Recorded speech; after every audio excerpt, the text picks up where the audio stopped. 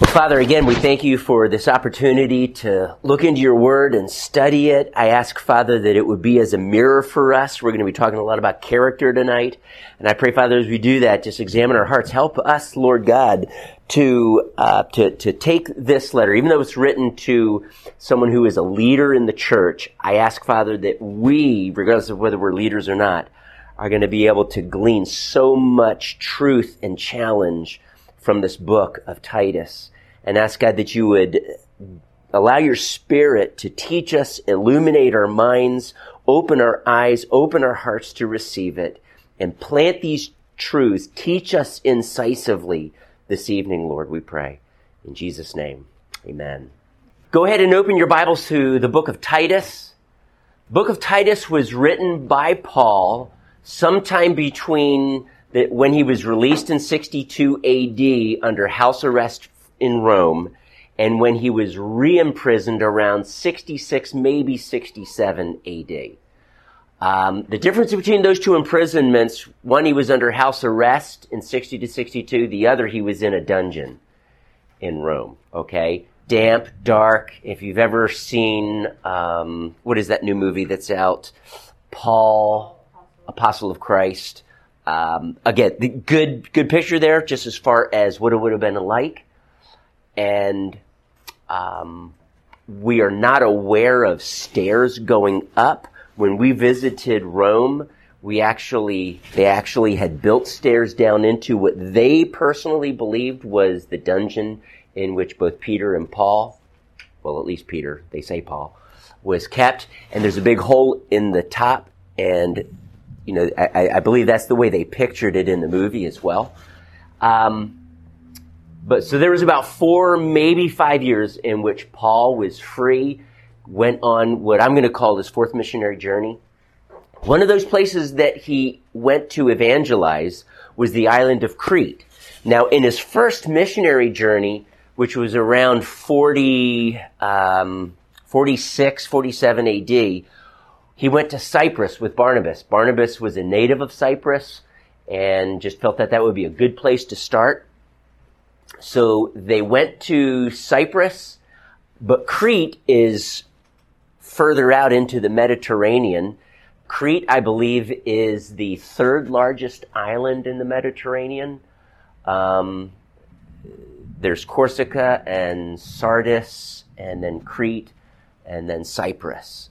So Crete is a large island, and it appears that it had not been evangelized until after Paul's release, because as we find here in chapter 1, after evangelizing Crete, Paul leaves, but moves on, but he leaves Titus in the island to do what?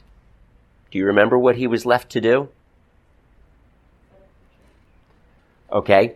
All it says, 2 things: finish what we didn't and appoint elders. And we're going to come to that. That's a significant passage, actually, concerning church government. But we're going to come to it in just a moment. So we see that Titus has been endowed with authority. Paul leaves the mission to him as Paul moves on. And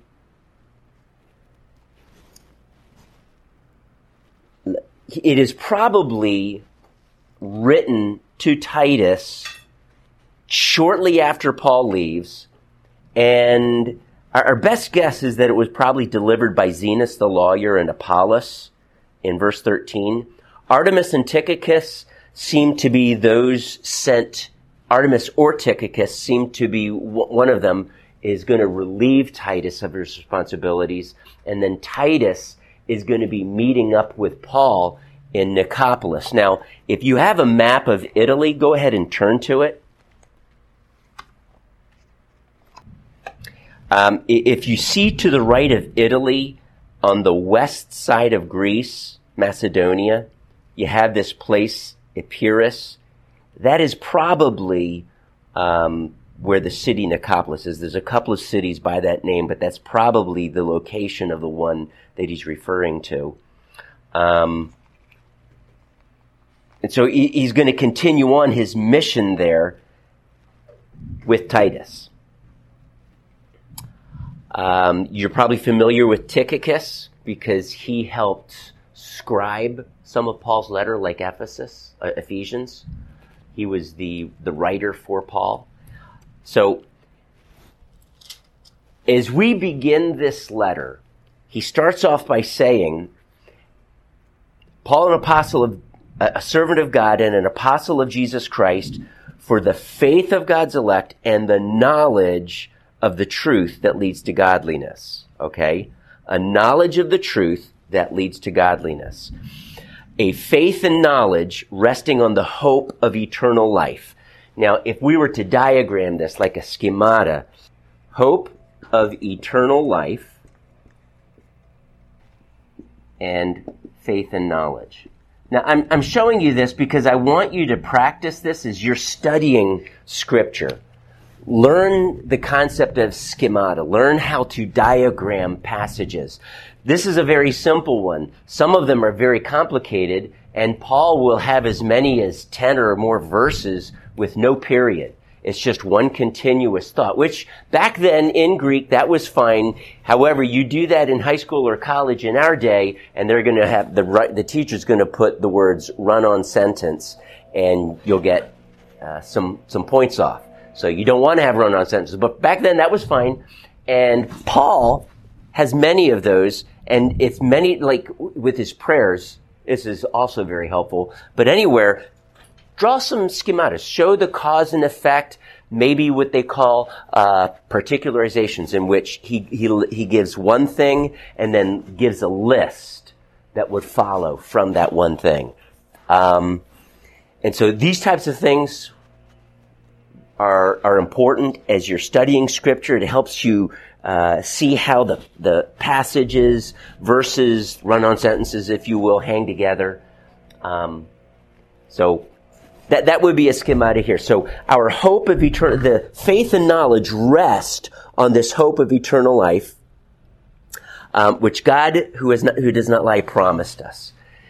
Now, he says to Titus, my true son in our common faith, which probably means that Paul didn't just adopt him. He came to Christ.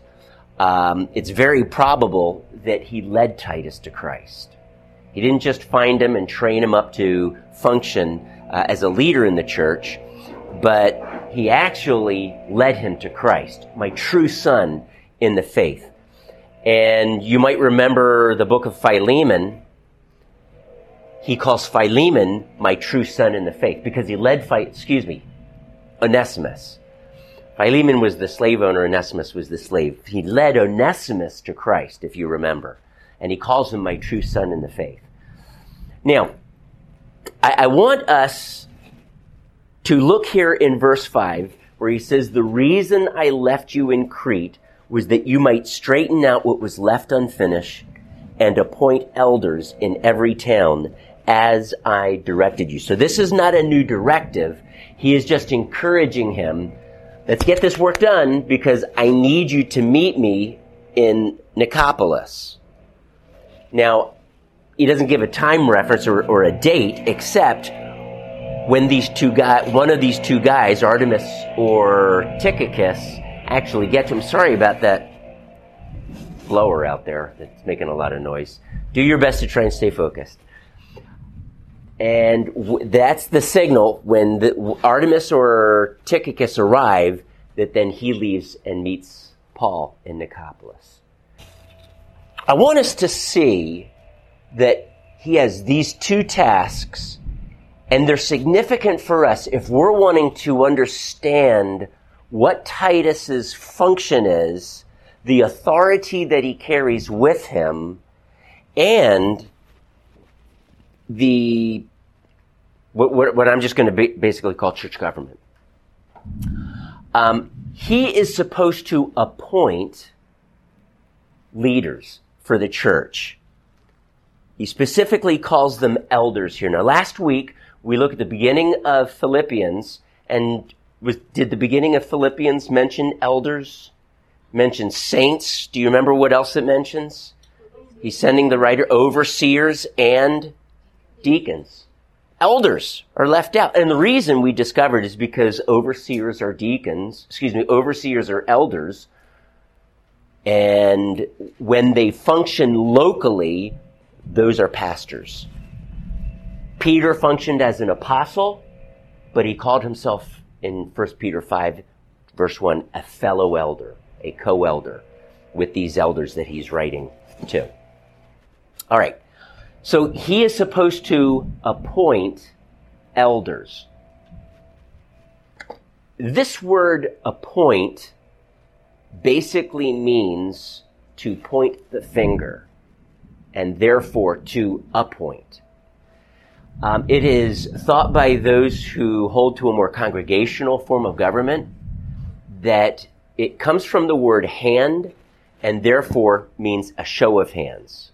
Through a show of hands, appoint an elder. I'm going to disagree with that. It actually means to point, it actually meant a show of hands, but by the time Paul is writing, that word had changed and it means to point out, to point with the finger of the hand. The reason why I'm mentioning this is because this appointing is Titus's responsibility. And I do not believe that he goes around having the churches raise their hands and then he just lays hands on them. That's not appointing. Okay?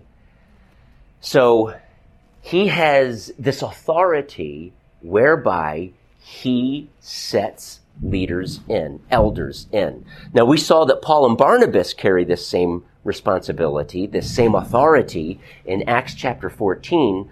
Remember on the first missionary journey, on their way back, they appointed, same Greek word, appointed elders in all the churches. And now he is asking Titus to do this. So I'm going to suggest to you that Titus is functioning apostolically. He's not just functioning as a pastor, he is functioning apostolically. He is functioning in every element and with the same authority, level of authority that Paul has when Paul was ministering on his missionary journeys. And so I think that's significant. And so now, when the elders are set in place, again, it's not the congregation that sets elders in, it would be the established elders that set them in. Okay? So that basically is the difference between a congregational-led church and a leadership-led church. Congregational would be something like Baptist or congregational. A leadership-oriented led church would be perhaps Episcopalian. I don't know a whole lot about their form of government. Presbyterian. And so that would be more representative leadership. Okay? Before we get into this selection of elders, because we come across this phrase that I want us to point out in verse 9, where he says, he, referring to the elder, must hold firmly to the trustworthy message as it has been taught, so that he can encourage others by sound doctrine and refute those who oppose it. This concept of sound doctrine is literally healthy teaching. That's the literal translation, healthy teaching. It comes from the word didasko, didactic, teaching. And it is actually used 4 times in Paul's letters, but only in the pastoral letters. 4 times. Twice in Titus, once in 1 Timothy, once in 2 Timothy. Also, the phrase sound instruction, which is very similar, sound instruction is used twice. Once in 1 Timothy, once in 2 Timothy. So between sound teaching, sound doctrine, these phrases are used 6 times in Paul's pastoral letters. Now, I'm just going to put up here the pastoral letters. so that you are aware of what they are. These are letters that were written after Paul's house arrest until he died. Titus and 1st and 2nd Timothy. So Titus, 1st Timothy, these were written between his imprisonments, okay? 2nd Timothy is when he is actually in what they call the maritime prison, a dungeon, okay? And when we get to 2 Timothy, we'll see that in his last chapter. Skeptics like to point out that in Titus and 1st and 2nd Timothy, there are numerous phrases, one of which is this one, sound doctrine and sound words, is not used by Paul in any of his letters except these. And so they suggest that Paul did not write them, but someone else did. Now, can I just say to you that this is the common route when they analyze writings, letters, how, word usage and phrase usage, skeptics will come up with conclusions like this. Paul didn't write this letter or this letter because the letter contains uncharacteristic words and phrases that Paul just didn't use or didn't use much.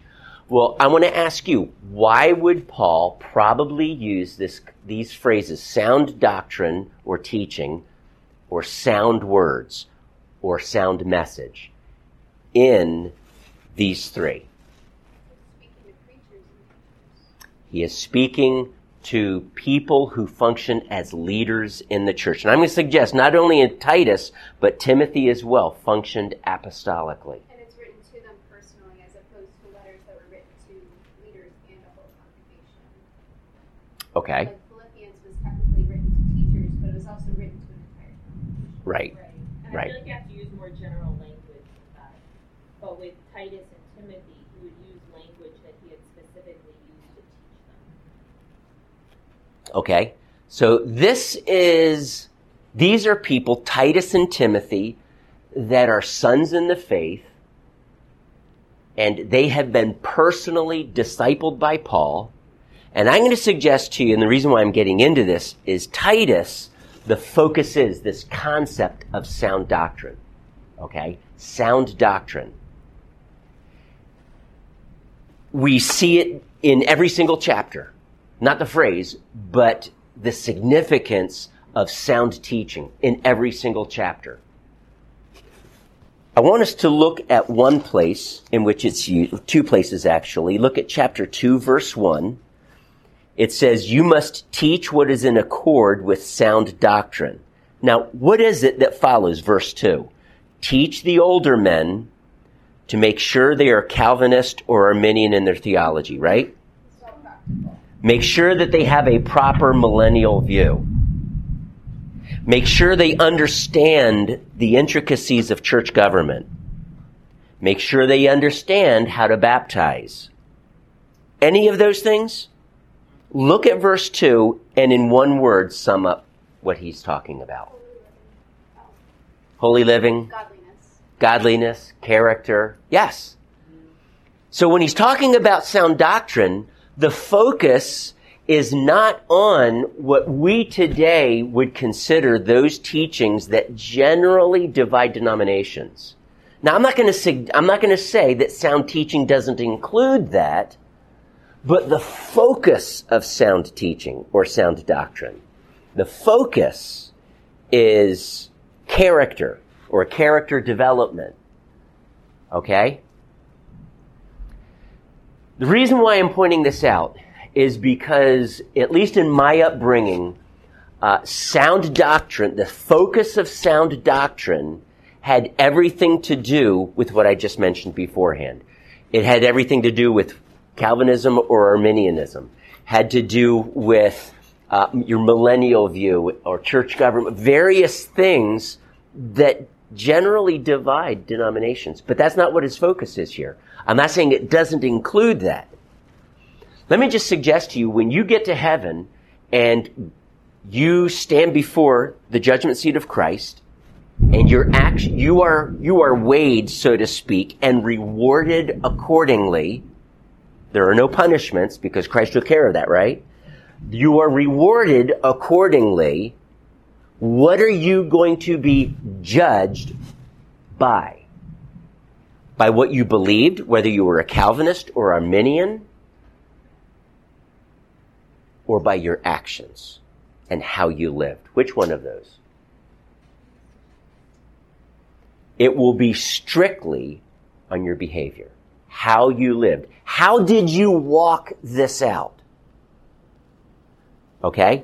Now, let me suggest to you, though, that when we're talking about sound doctrine, when we're talking, which the focus is character, but I'm not going to exclude the concepts that would be contained in Calvinism and Arminianism and how they understand it.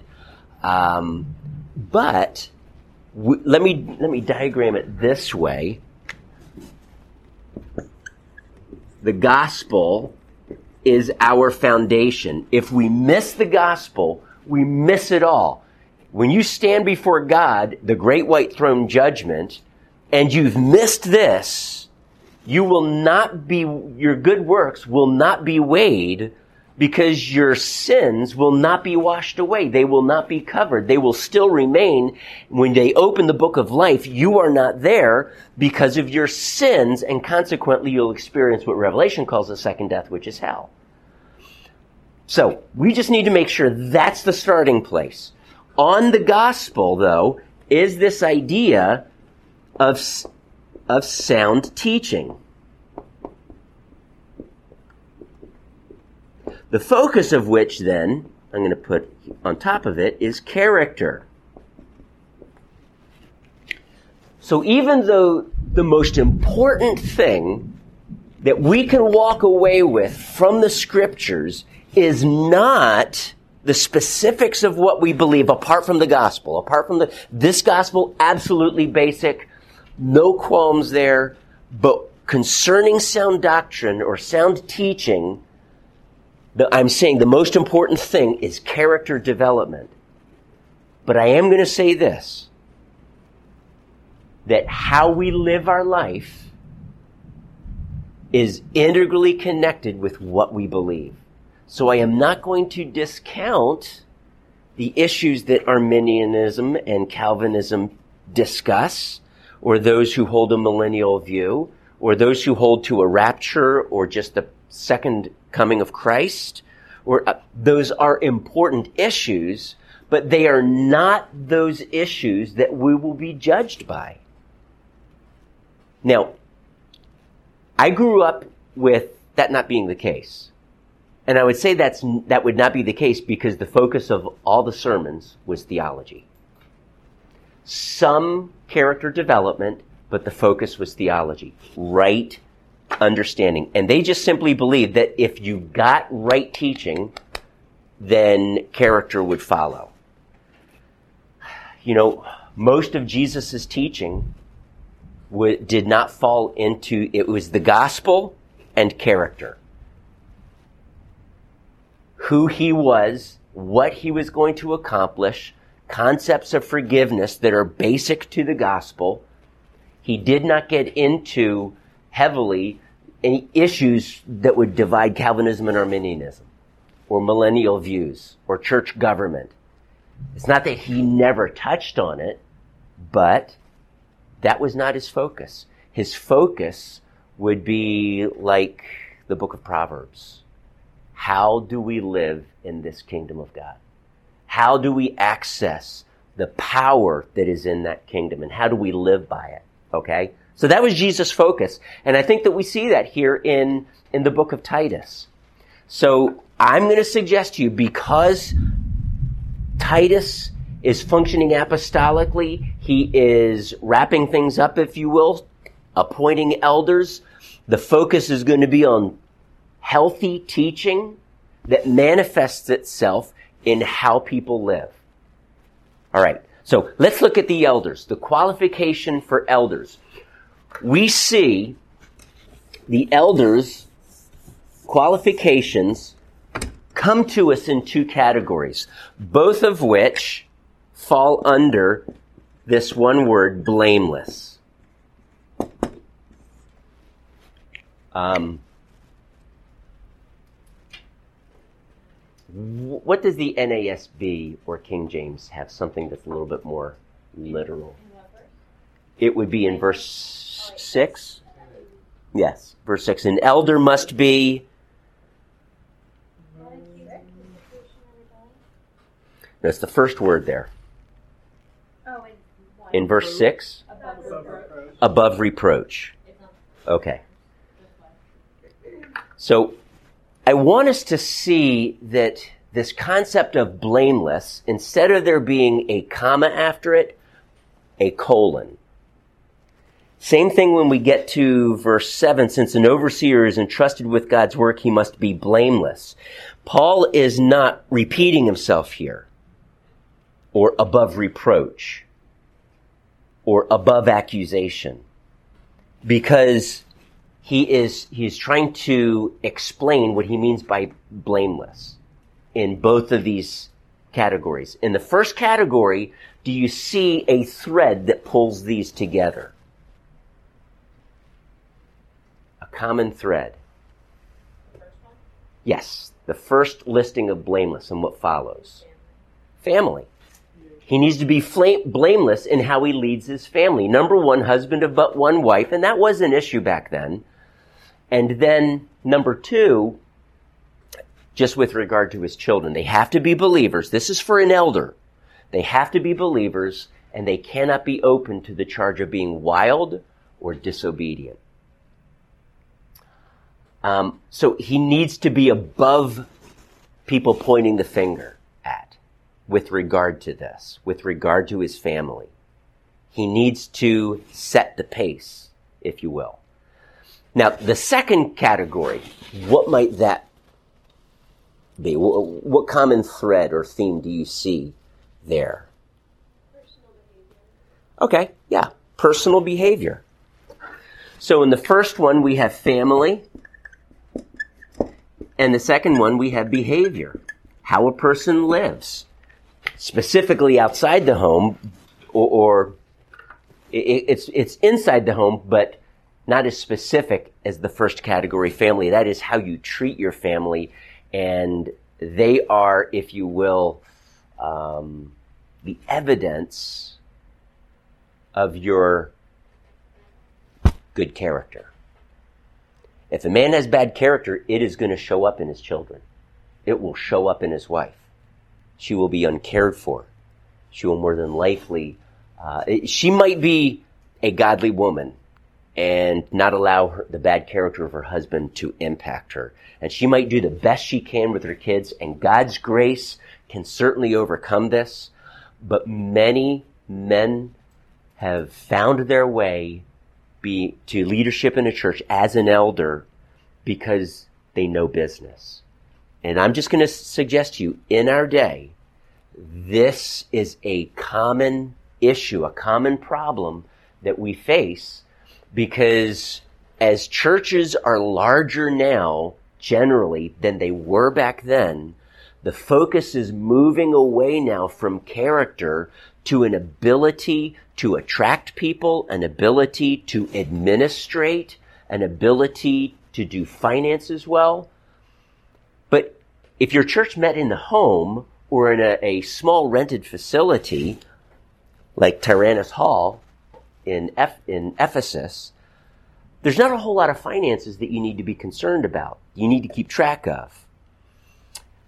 There is some, but today with the IRS and taxes and all of this, you've got to.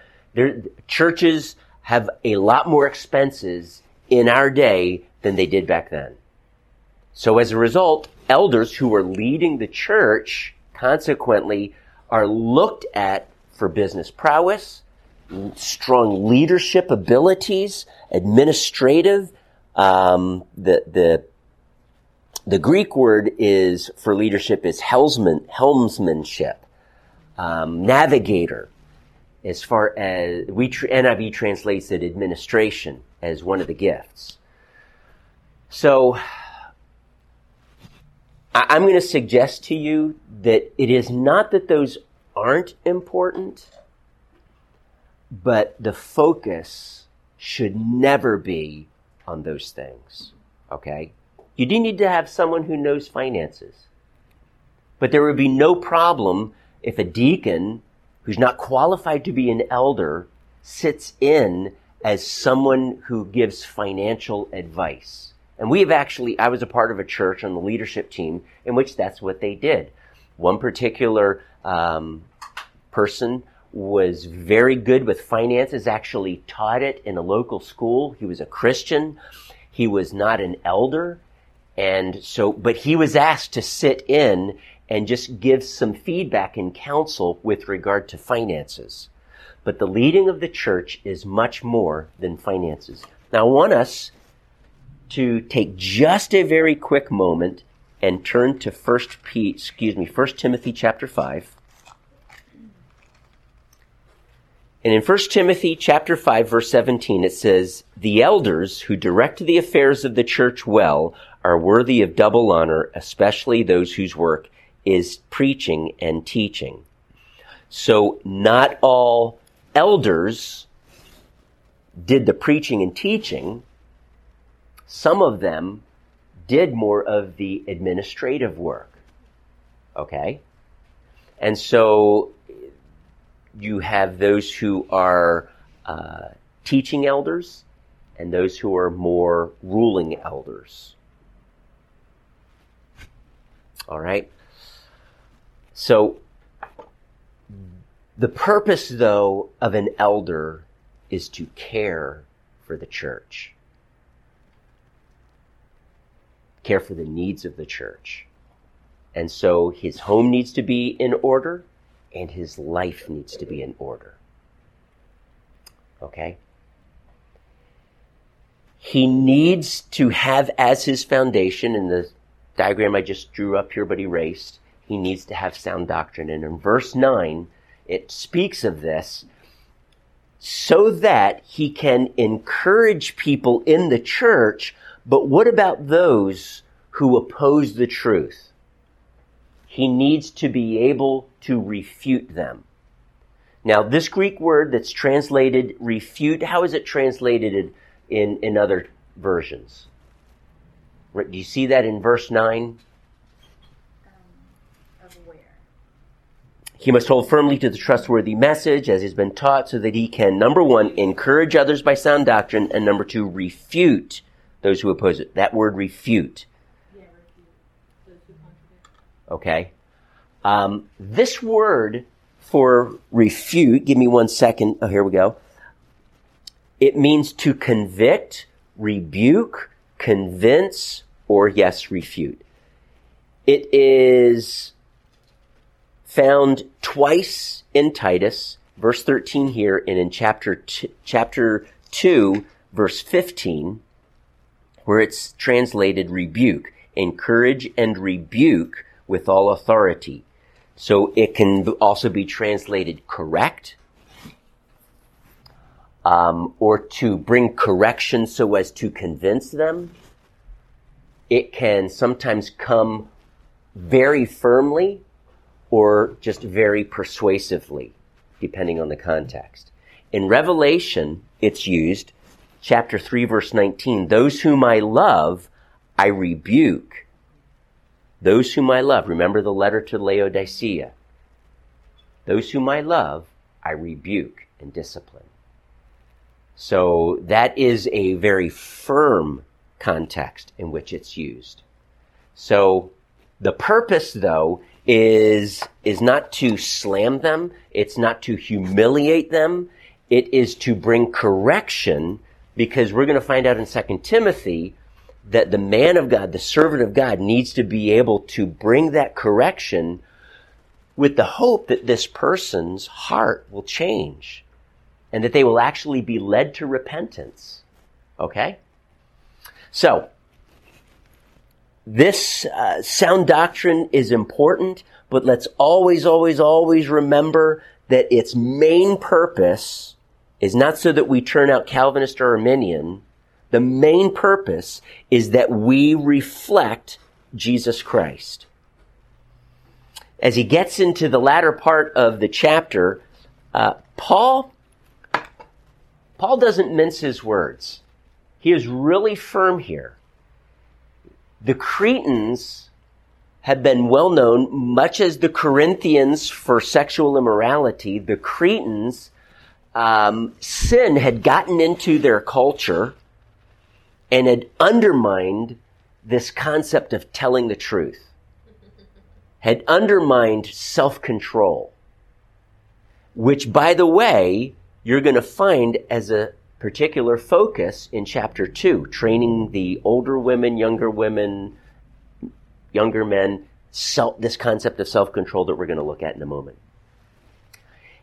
So he actually quotes and says, one of their own prophets has said, Cretans are always liars, evil brutes, lazy gluttons. They're violent, they have no self-control, and they lie.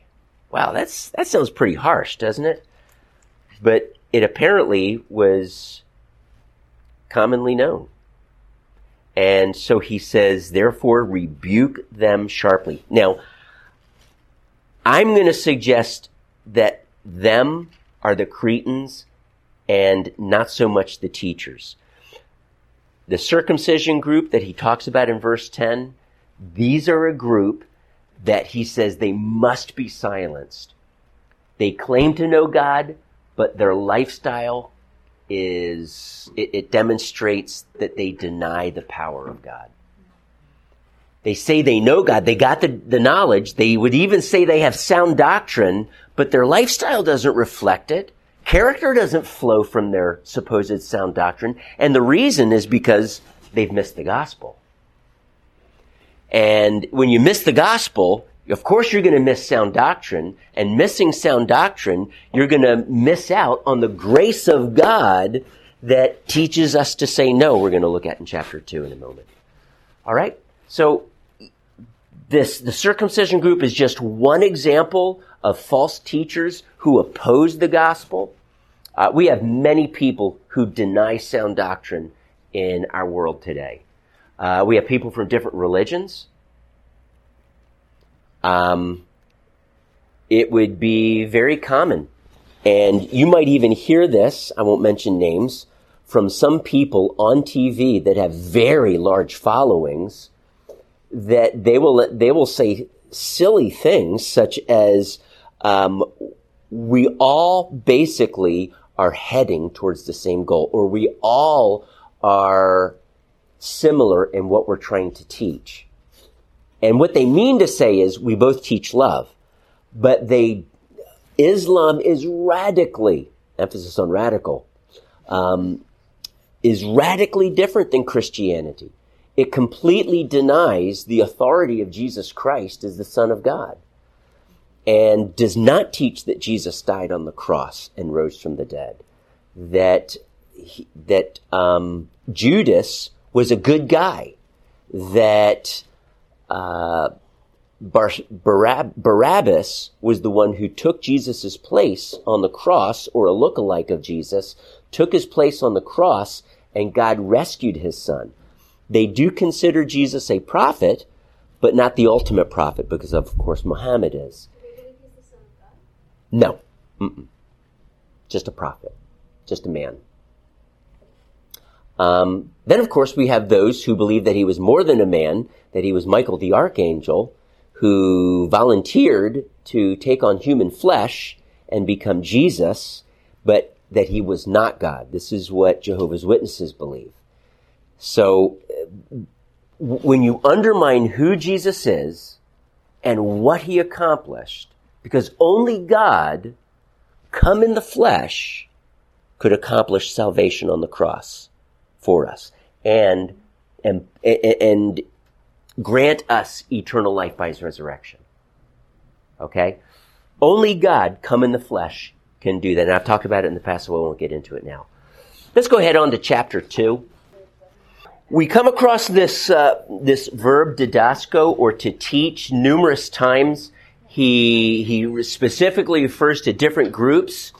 You must teach what is in accord with sound doctrine. So what is in accord with sound doctrine? Character. And that's his focus here. So his first group is older men. The second group is older women. The older women are then to instruct the younger women. And Titus is told to instruct the young men. So we have 4 categories. Older men, older women, young men. Okay? Now, I'm not going to get into the specifics of what he is to teach them, but they all have to do with character. They all have to do with how Christ can be seen in us. And most of these are general type of words, like live in a way that people will respect you. Okay? Be temperate, self-controlled, and let me just suggest that he understands these groups and what they go through, what they deal with, and so he doesn't just say to the older men, the older women, the younger women, and the younger men, teach them to be this, that, or the other. But older men understand this concept of respect. And how do we live in a way that's respectable? They've been in the business world enough to understand when you speak to someone or deal with someone in a way that is unkind, people will generally not respect you. If you lie, people will generally not respect you and will not want to follow you. And so they understand these things, and so he tells them, live in a way that's worthy of respect. He talks to the older women to be reverent in the way they live and not to be slanderers. Now, can I just not pull any punches here? When it comes to men and women, there is a tendency for both of them to tend to gossip or slander, but even more so with women. Okay? Especially in that culture in which not many women were out in the marketplace working, if there was free time, they would end up being busybodies. We'll see that in 2 Timothy chapter 3. So there was this tendency to gossip. Women generally are more relational than men. Generally, I'm saying. They tend to be more intuitive in their relationships and see things that a lot of guys may not see. In the home, I know my wife is absolutely indispensable for me. And I relish having her as a partner in ministry because she is able to see things that I will not. And so many times, not always of course, but many times I'm going to lay some things before her and see what she thinks. Because she's going to be able to have an angle on it that I am not going to be able to see. Now I'm learning, and so over the 35 years that I've been married to her, I've been able to learn how to assess people a whole lot better and read between the lines, if you will. But I'll be honest, I've learned that from her. There is that tendency, though, within women to say things and to share information that they shouldn't be sharing. And so he specifically tells them, be careful of this. Be careful of this. For the younger women, the idea, the focus there is husband, children, self-control. And before I go any further, let me... the older women, they are to teach what is good. And then verse 4, then they can train the younger women. That is not the word teach. That is it's NIV translates it train. What are some other versions say about that? Encourage. Okay, other translations? It literally means to help bring someone to their senses or to not rely on desires and emotions. Teach them to think clearly. We actually encountered this word twice when I preached through 1 Peter. It's translated to be sober or to think soberly. Think clearly, not clouded by desires or emotions and the such. And so the older women need to teach the younger women, hey, you know what? I know you're very upset by this, but if you make this decision based on your emotions, you're going to regret it. I know you're upset with your husband, but understand his perspective. No. He's just wrong. Well, hang on. Just listen. Try and step into his shoes, see it from his angle. And so everybody wrestles with this, but I'm going to suggest to you, younger women generally will wrestle with this more. And older women can more because they have not been trained. Okay? All of us, though, if we're not careful, we can be led astray by our emotions and our desires. We can be. But we need to think clearly. The second thing I want us to point out, and I am going to probably step on some toes with this, though maybe not anyone here, but those who might be listening online, and it is that not right after it says to be self-controlled and pure, it says, NIV says, to be busy at home. What do other versions read? To be busy at home. What does yours say?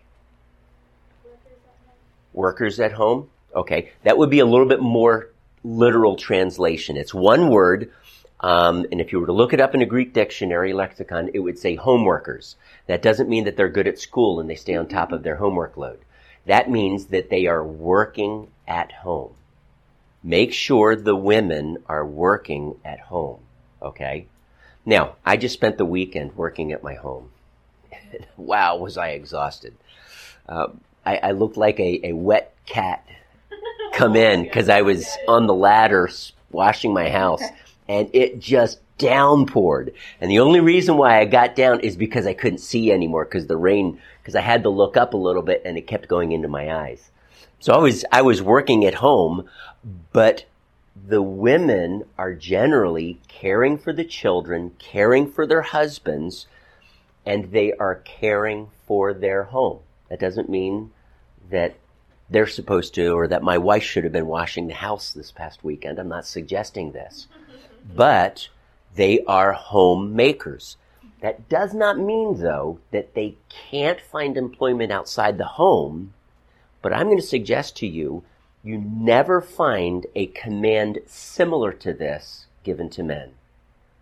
You will find it in 1 Timothy 5 that we're going to see.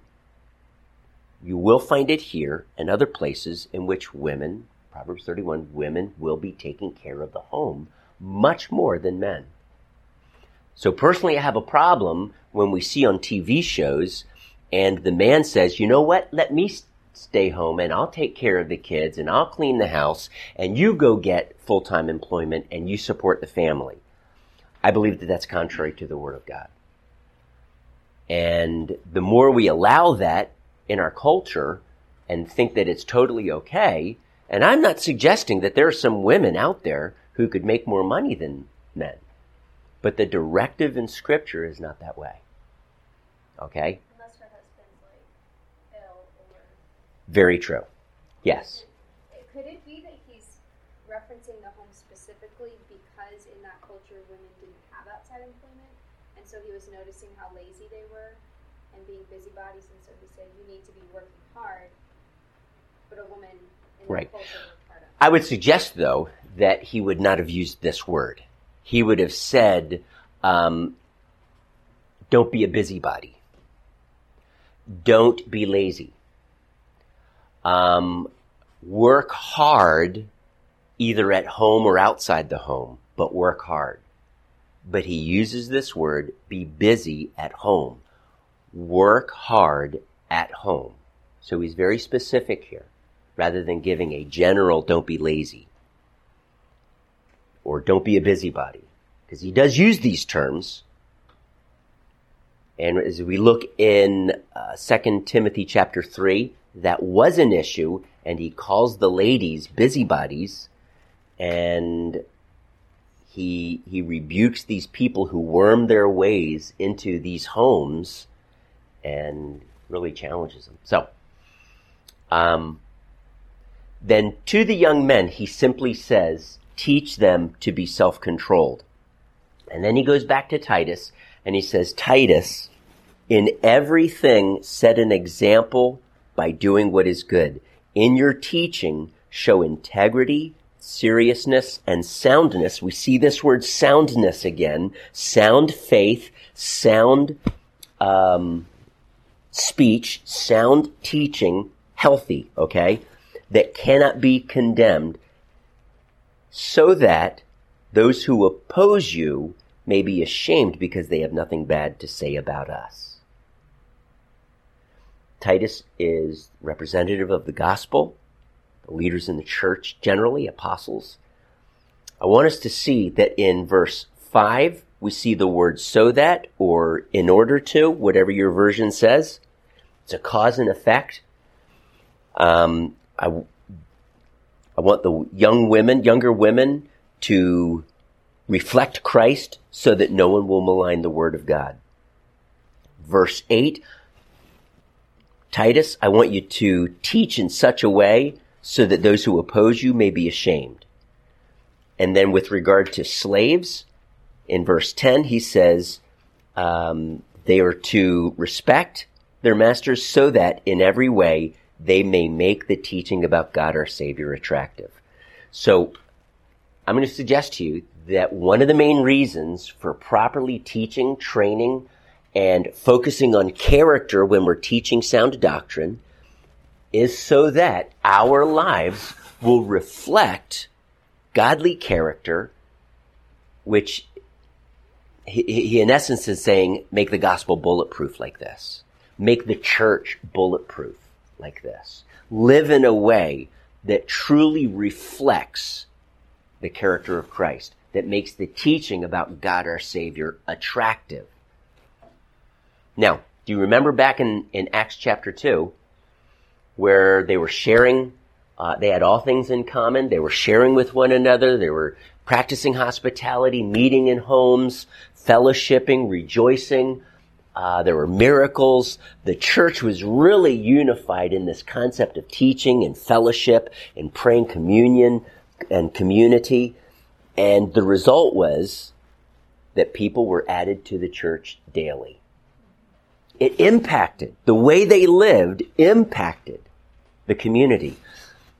When the Grecian widows were no longer neglected and their needs were being met, even priests whose job it was to take care of the poor, even priests became obedient to the faith, it says. Okay, so the way we live, the way we abide in the Word and abide in the truth and live it out is going to impact people, and it is going to give the gospel of Jesus Christ a good reputation. It will make it attractive, and people will want to investigate and find out, what is this gospel that you're talking about? I mean, I'm used to just going to church and it's all like a show, and you go to a meeting and then you're done, and you kind of paid homage to your conscience. And that, to me, that's what church, that's what Christianity is. But what you're saying and the way you live is so totally different. Tell me about this Jesus. Because the Jesus they've heard about is very different than the Jesus you speak about and live for. And so it makes the gospel attractive. And so my challenge to us, if we don't get anything else out of what we're learning tonight, then get this. The gospel, rooted in the gospel, is this concept of sound teaching. And in this concept of sound teaching, the main focus is how we live for Jesus. And if we are living for Jesus, it will win the world. And if we want to see global revival in our world, in our city, expanding throughout this world, then we need to make the gospel attractive. We need to live in such a way and speak in such a way. We can live good lives, but if we never tell people about Jesus, they'll never come to Jesus, right? So we need to be speaking and we need to be living in a way that makes the gospel attractive so that people will be added to the church daily. Okay? And there is a lot on God pouring out His grace and a lot that we're doing that is going to eventually bring about global revival, but we are partnering with God in this. And I say that with humility because, wow, we partnering with God, really? But that is what God calls. We are co-laborers with God. Wow.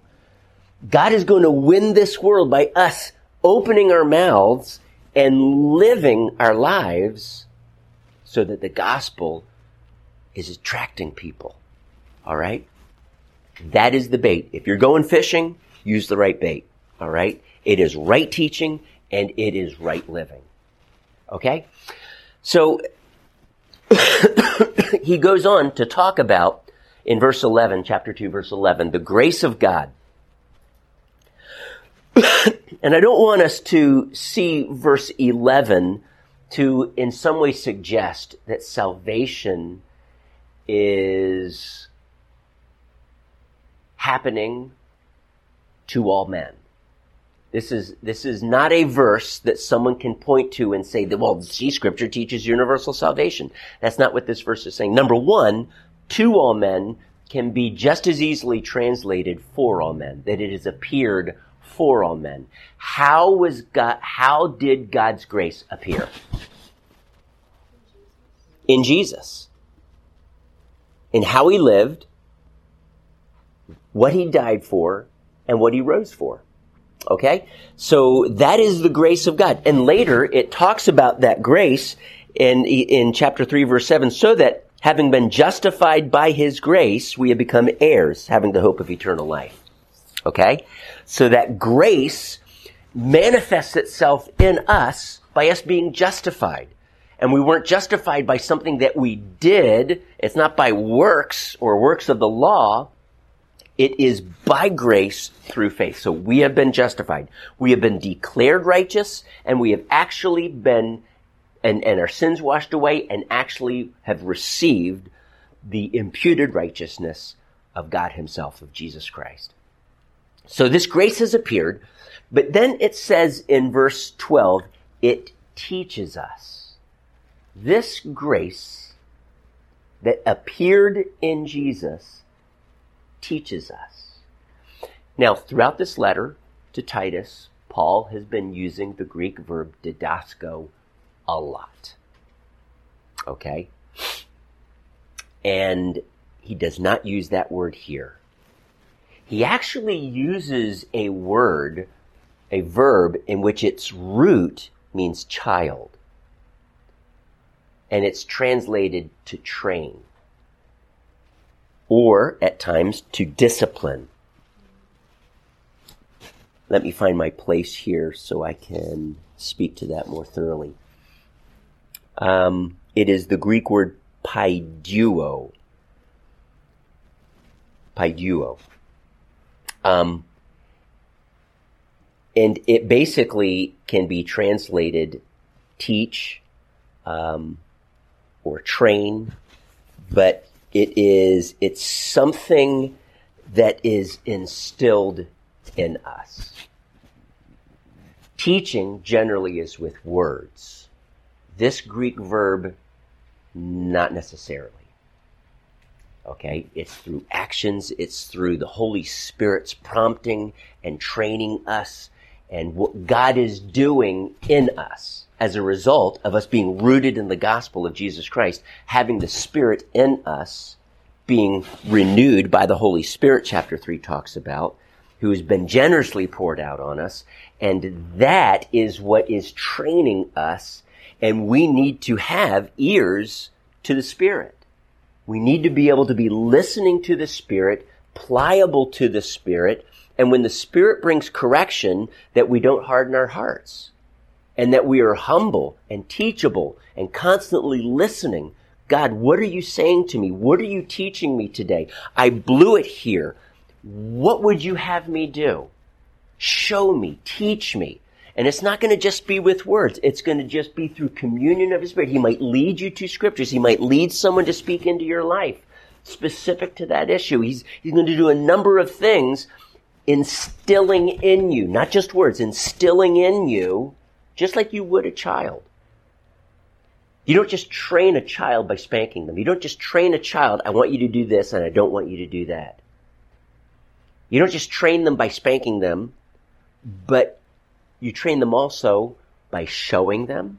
You train them by giving them an example, having them do it and watching them do it. There is so much more that's in this word, paiduo, to train, than just the word didasko, to teach.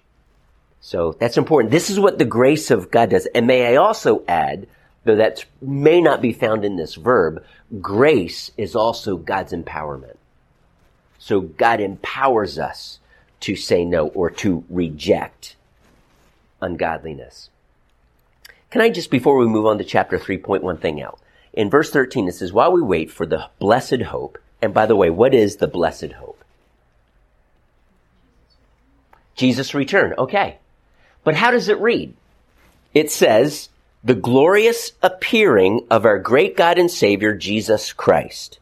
Now, the King James translates it, the great God and our Savior, Jesus Christ. Now, it is not its purpose, the King James, to suggest that the great God is the Father and our Lord Jesus Christ is Jesus, as if it's God and Jesus that will appearing at the end. Number one, does God ever appear at the end of the age? He does not. There is no verse in Scripture that tells me that God, the Father, will appear at the end of the age. It is always Jesus. God will not appear. That is God the Father. And so we need to see that these two descriptive concepts of the great God and our Savior are Jesus Christ. Okay? Number two, there is only one definite article. Okay? Only one definite article, and that definite article, instead of two, there's not one definite article for the great God and another definite article for the Savior of us, which is generally translated our Savior. That's how, if it were two people, that's generally how it would be written in Greek. Two definite articles. Just one moment, if you could turn to, let's say 1 Peter. I think this is, 2 Peter, chapter 1.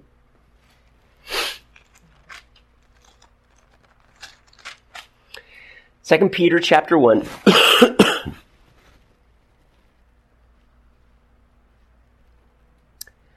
And in verse 1, it says, to those who through the righteousness of our God and Savior, Jesus Christ. One definite article.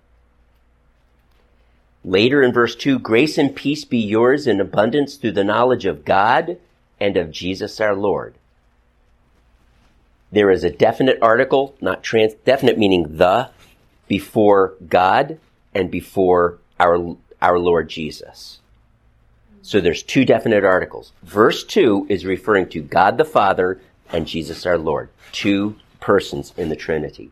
Verse 1, God and Savior refers to Jesus Christ. If you were to skip over to chapter 3, and in verse 18, it says, chapter 3:18, but grow in the grace and knowledge of our Lord and Savior Jesus Christ. One definite article, Lord and Savior, therefore refers to Jesus Christ.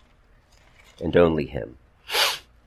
If you were to go back to 2 Peter chapter 1, verse 11, and it says, and you will receive a rich welcome into the eternal kingdom of our Lord and Savior Jesus Christ. Again, one definite article. Go back to verse 2, knowledge of God and of Jesus our Lord. Two definite articles. So again, Titus 2, the appearing of our great God and Savior, both of those refer to Jesus Christ. Okay? Let's move on to chapter 3. Any questions at this point? Sorry, can you repeat those scriptures? I'm going to write them down. Because that has been a thing in my mind, because the way it says it in English, it seems like it could be two different. And that's really good to know. That So it would be 2 Peter chapter 1, verses 1, verse 2. Was that verse 12, guys? I said 11. 11, okay. 2 Peter, I'm going to turn to it real quickly here. 1:11. But in verse 1, there's one definite article. In verse 2, there's two definite articles, so they're two separate persons. Verse 11, it's our Lord and Savior Jesus Christ. It is one definite article, and so both Lord and Savior refer to Jesus Christ. And then chapter 3, verse 18, our Lord and Savior Jesus Christ, one definite article, so Lord and Savior both refer to Jesus Christ. In Titus 2:13, great God and Savior both refer to Jesus Christ because there's one definite article. Okay? So did you get all those verses? You said Titus. Titus 1:13 is the one we're looking at. Okay. Yeah. 2:13. Thank you. Oh my. Okay. All right. Any questions or comments with regard to chapter 2 before I move on to chapter 3? Did you have a good time? You did? Awesome. Glad to have you. Yeah, no doubt. No doubt. All right, chapter 3. I'm only going to take a few minutes, 10 to 15 minutes on this. I'll try to keep it as close to 10 as I can.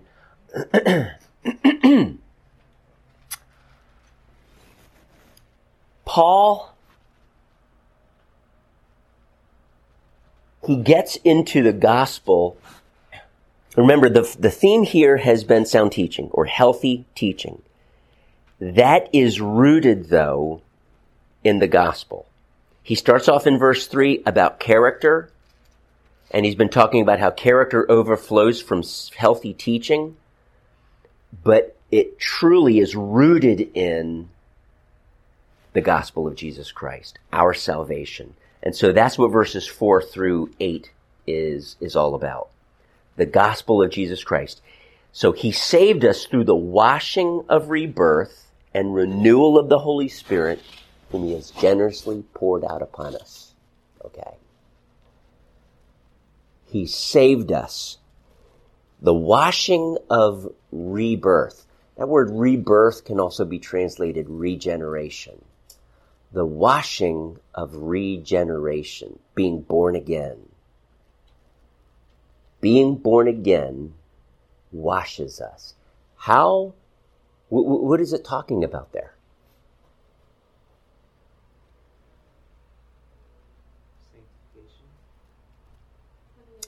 Okay, a new creation. I think sanctification is a springboard from this.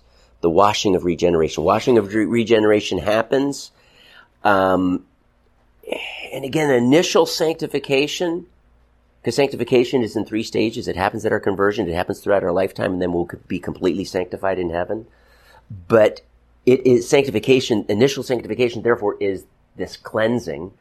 So as long as we understand that element of sanctification, you remember 1 Corinthians chapter 6, that we were washed, we were sanctified. That's the type of sanctification he is. We all of us were like this, and he lists several sexual sins, but now we have been washed, now we have been sanctified and cleansed. So as long as we understand that element of sanctification, I'm going to say yes, because that is the washing away of our sins. So rebirth, this concept of a new creation, is rooted in this idea of forgiveness of sins. We often associate rebirth with being born again and coming alive from death to life. But at the heart of that, the reason why we move from death to life is because something happens to our sin. Okay? The result what happens then as we are born again is the fact that our sins are washed away. They are dealt with. They are removed as far as the east is from the west, Psalms tells us. And so, consequently, having been washed of my sins, I am reborn at that very same moment. Because it's the sin. Sin is like the anchor or the weight that ties me to death. And when that anchor is removed, I can now be regenerated, but the sin has got to be broken. That's why he says in verse 3 there that we were enslaved. We were deceived and enslaved by all kinds of passions and pleasures. We were a slave to our sin. We were actually dead in those sins. But when those sins were washed away, we were simultaneously born again. Okay? So I want us to make sure we see this connection between the washing away of our sin and regeneration. Many theologians picture forgiveness of sins happening as a result of our faith, and that our faith is the result of being born again. That would be a Calvinist perspective. And I'm going to suggest to you this phrase teaches that that is not the case. The washing of regeneration happens. I receive forgiveness of sins because I have believed and repented. And so being born again flows out of that, does not precede that. It flows out of that. My will is corrupt, granted, but that doesn't mean it's corrupt beyond the ability to believe. Again, Calvinists would say you cannot believe because you are depraved, because you are dead in your sins, and your will is in bondage, meaning therefore you cannot believe apart from God making you alive. So I'm going to suggest that is wrong thinking. Many scriptures that could be seen to stand out against that, but we believe, and our sins are washed away, and simultaneously we are born again. Washing of regeneration. Okay? And renewal by the Holy Spirit. So the Holy Spirit then comes in us once we believe. Not only does he regenerate us and make us alive by washing our sins away, but he renews us and he makes us this new man, new woman. We're new creatures in Christ. The old is past and the new has come. We are different. And then, of course, comes in this second stage of sanctification that lasts throughout our lifetime here. Okay? I want us to... Okay.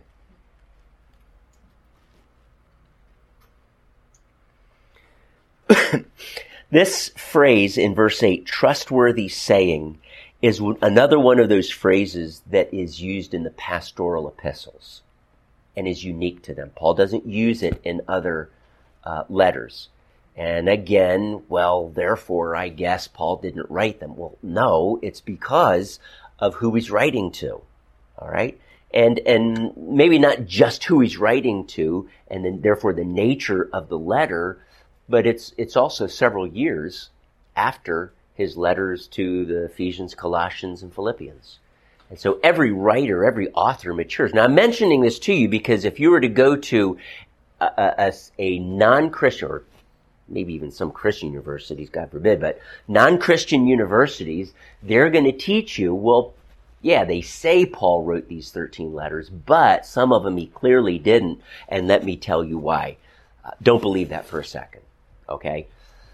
But this phrase, trustworthy saying, is what he has just said. Not what follows, but what he has just said. The fact that he saved us through the washing of rebirth and renewal by the Holy Spirit. We are now born again, made alive, new creatures in Christ, and he has been poured out upon us so that, having been justified by grace, we now are heirs. Okay? And again, if we were to diagram this would be a good one to diagram. I just did not plan on doing that. But you can see that because we're justified by his grace, we are now heirs. And because we are heirs, we have this hope of eternal life. Okay? We are part of God's family. We have everything that has been given to Jesus as his inheritance for securing salvation for us. He is called in Hebrews our elder brother. We have access to that as co-heirs with Christ. And for this reason, we are seated with Christ in the heavenly realms in Christ Jesus. Okay? Excuse me. So he then concludes his letter by challenging him to avoid certain things. Verse 9, but avoid foolish controversies and genealogies and arguments and quarrels about the law.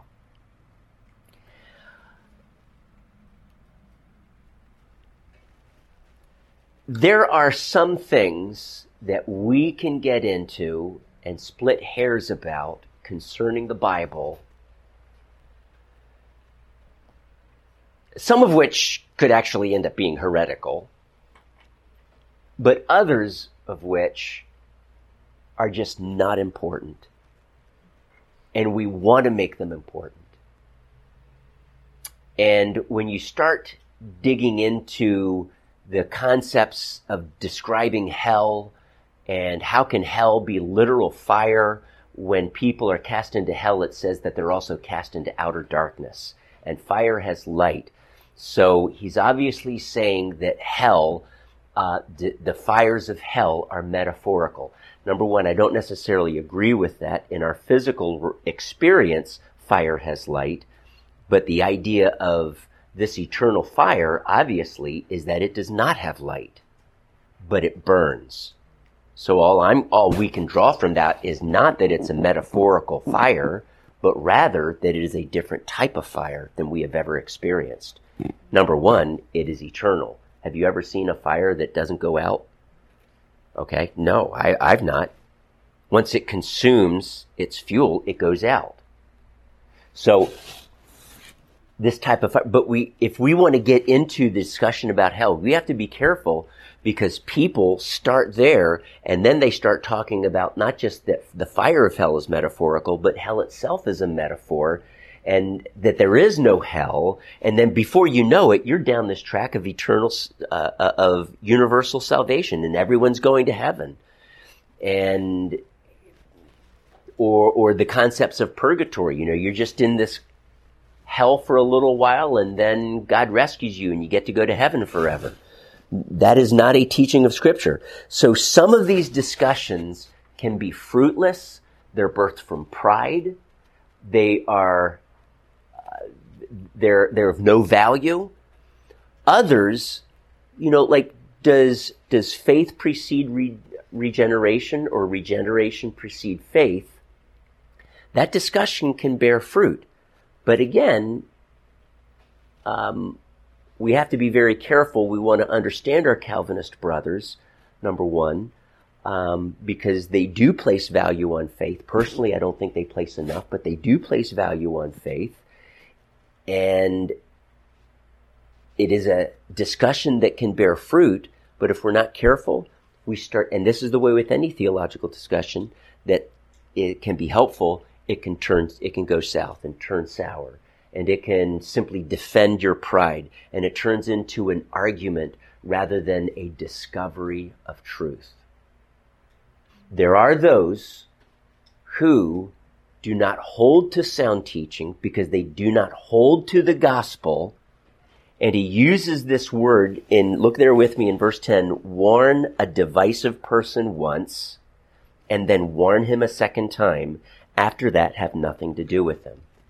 This divisive person, it literally is heretical man. That's how it's literally translated. But the word our word heretic or heretical comes from this Greek word, and it doesn't necessarily literally mean what we say heretic means. It does mean someone who is divisive. And then later, we got this word, this Greek word, heretikos, came to mean a heretic, and you banished him. Okay? So, But literally, in the Greek language, it originally meant just someone who was divisive, someone who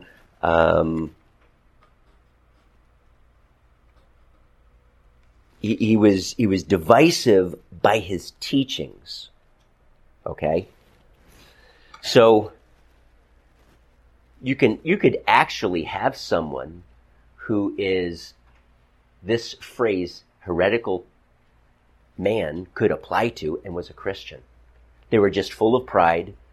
They didn't necessarily have a firm grasp on some teachings.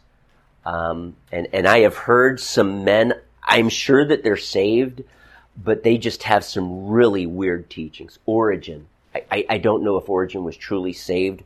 I'm not going to discuss that, but he had some pretty strange teachings. He was highly influenced by Aristotelian philosophy. He worked it into his Christianity. He taught what appears to be what's commonly called transmigration of the soul, and just some weird stuff. But he did have some good teaching, though, and solid teaching, on the other hand. So, regardless, it is certainly possible for someone to be born again, but have bad teachings. And these types of people, when they start affecting the way you live, he says, look, warn this person. He's bringing division. Warn him. And then give him a second chance. But after that second warning, you're done. Okay? So, if he does not change course after that first rebuke, then rebuke him a second time, and you're done with him. Okay? The word heretic in our day is never applied to someone who is a Christian. So I'm just saying we want to be careful with this, and that's why they don't translate it heretic. But his teaching, he certainly could be. All right. But the idea of bad teaching, unhealthy teaching, is that it breeds division. Some of them were based on Jewish myths, and that there's Jewish myths in it. And I'm trying to remember some of them. What was the one? Forgive me, I'm just shooting from the hip here. About Adam's wife. Like Adam apparently had a wife before Eve, and just some really weird Jewish myths that were out there. And there's even a name given to her. Does anyone happen to? I'm sorry? Lilith. There we go. Lilith. And it's just Jewish myths. And so he is saying those types of things, they're not in the Bible. They have no value, so don't even teach them. Rebuke people who start teaching them, because they can lead down the wrong path. Okay. He concludes this divisive person by saying, have nothing to do with him. You may be sure that such a man, after he's warned a second time and he doesn't change, he is warped and sinful. He is self-condemned. So that's a good translation of that Greek word, warped. It's twisted. It is misshapen, turned aside, perverted. So, bottom line, we want to make sure that that we are not just believing the gospel, but that we are living the gospel. That elders especially, they need to be leading the way, and they need to be representatives of Christ himself on this earth, showing the flock a good example of what it means to be a man of God, a follower of Jesus Christ. He needs to be able to be teachable. And so for all of us, let me go back to chapter 2. We take on the character of Christ so that no one will malign the Word of God. We take on the character of Christ so that no one will have anything bad to say about Christ or followers of Christ or the church. We take on the character of Christ in every way so that we will make the teaching about God our Savior attractive. Okay? So very important. Again, if we want to see global revival, we have to speak the gospel and we have to live the gospel. People need to see the genuine, authentic article, Jesus in us. He has transformed us. He's continuing to transform me, and I do blow it. And sometimes my children have to pull me aside, or my wife, or close friends, and say, Mike. And God has to still deal with me. All right? And that's going to be the natural course for us because we are in this process of sanctification. But the more we radiate Christ, Jesus says that that people might see our good works and glorify our Father which is in heaven. So this is our goal, to shine Jesus and speak Jesus. Everything comes back. The character comes back to sound teaching, and sound teaching rooted in the gospel, and the gospel is based on this grace of God that has been revealed in Jesus Christ. All right? And so this is all about Jesus. All of our life, everything that we say and do is all about him. Amen? Let me close in prayer. Father, I want to thank you for the teaching of this book, Titus. Lord, would you help us as we are weighing our own lives here?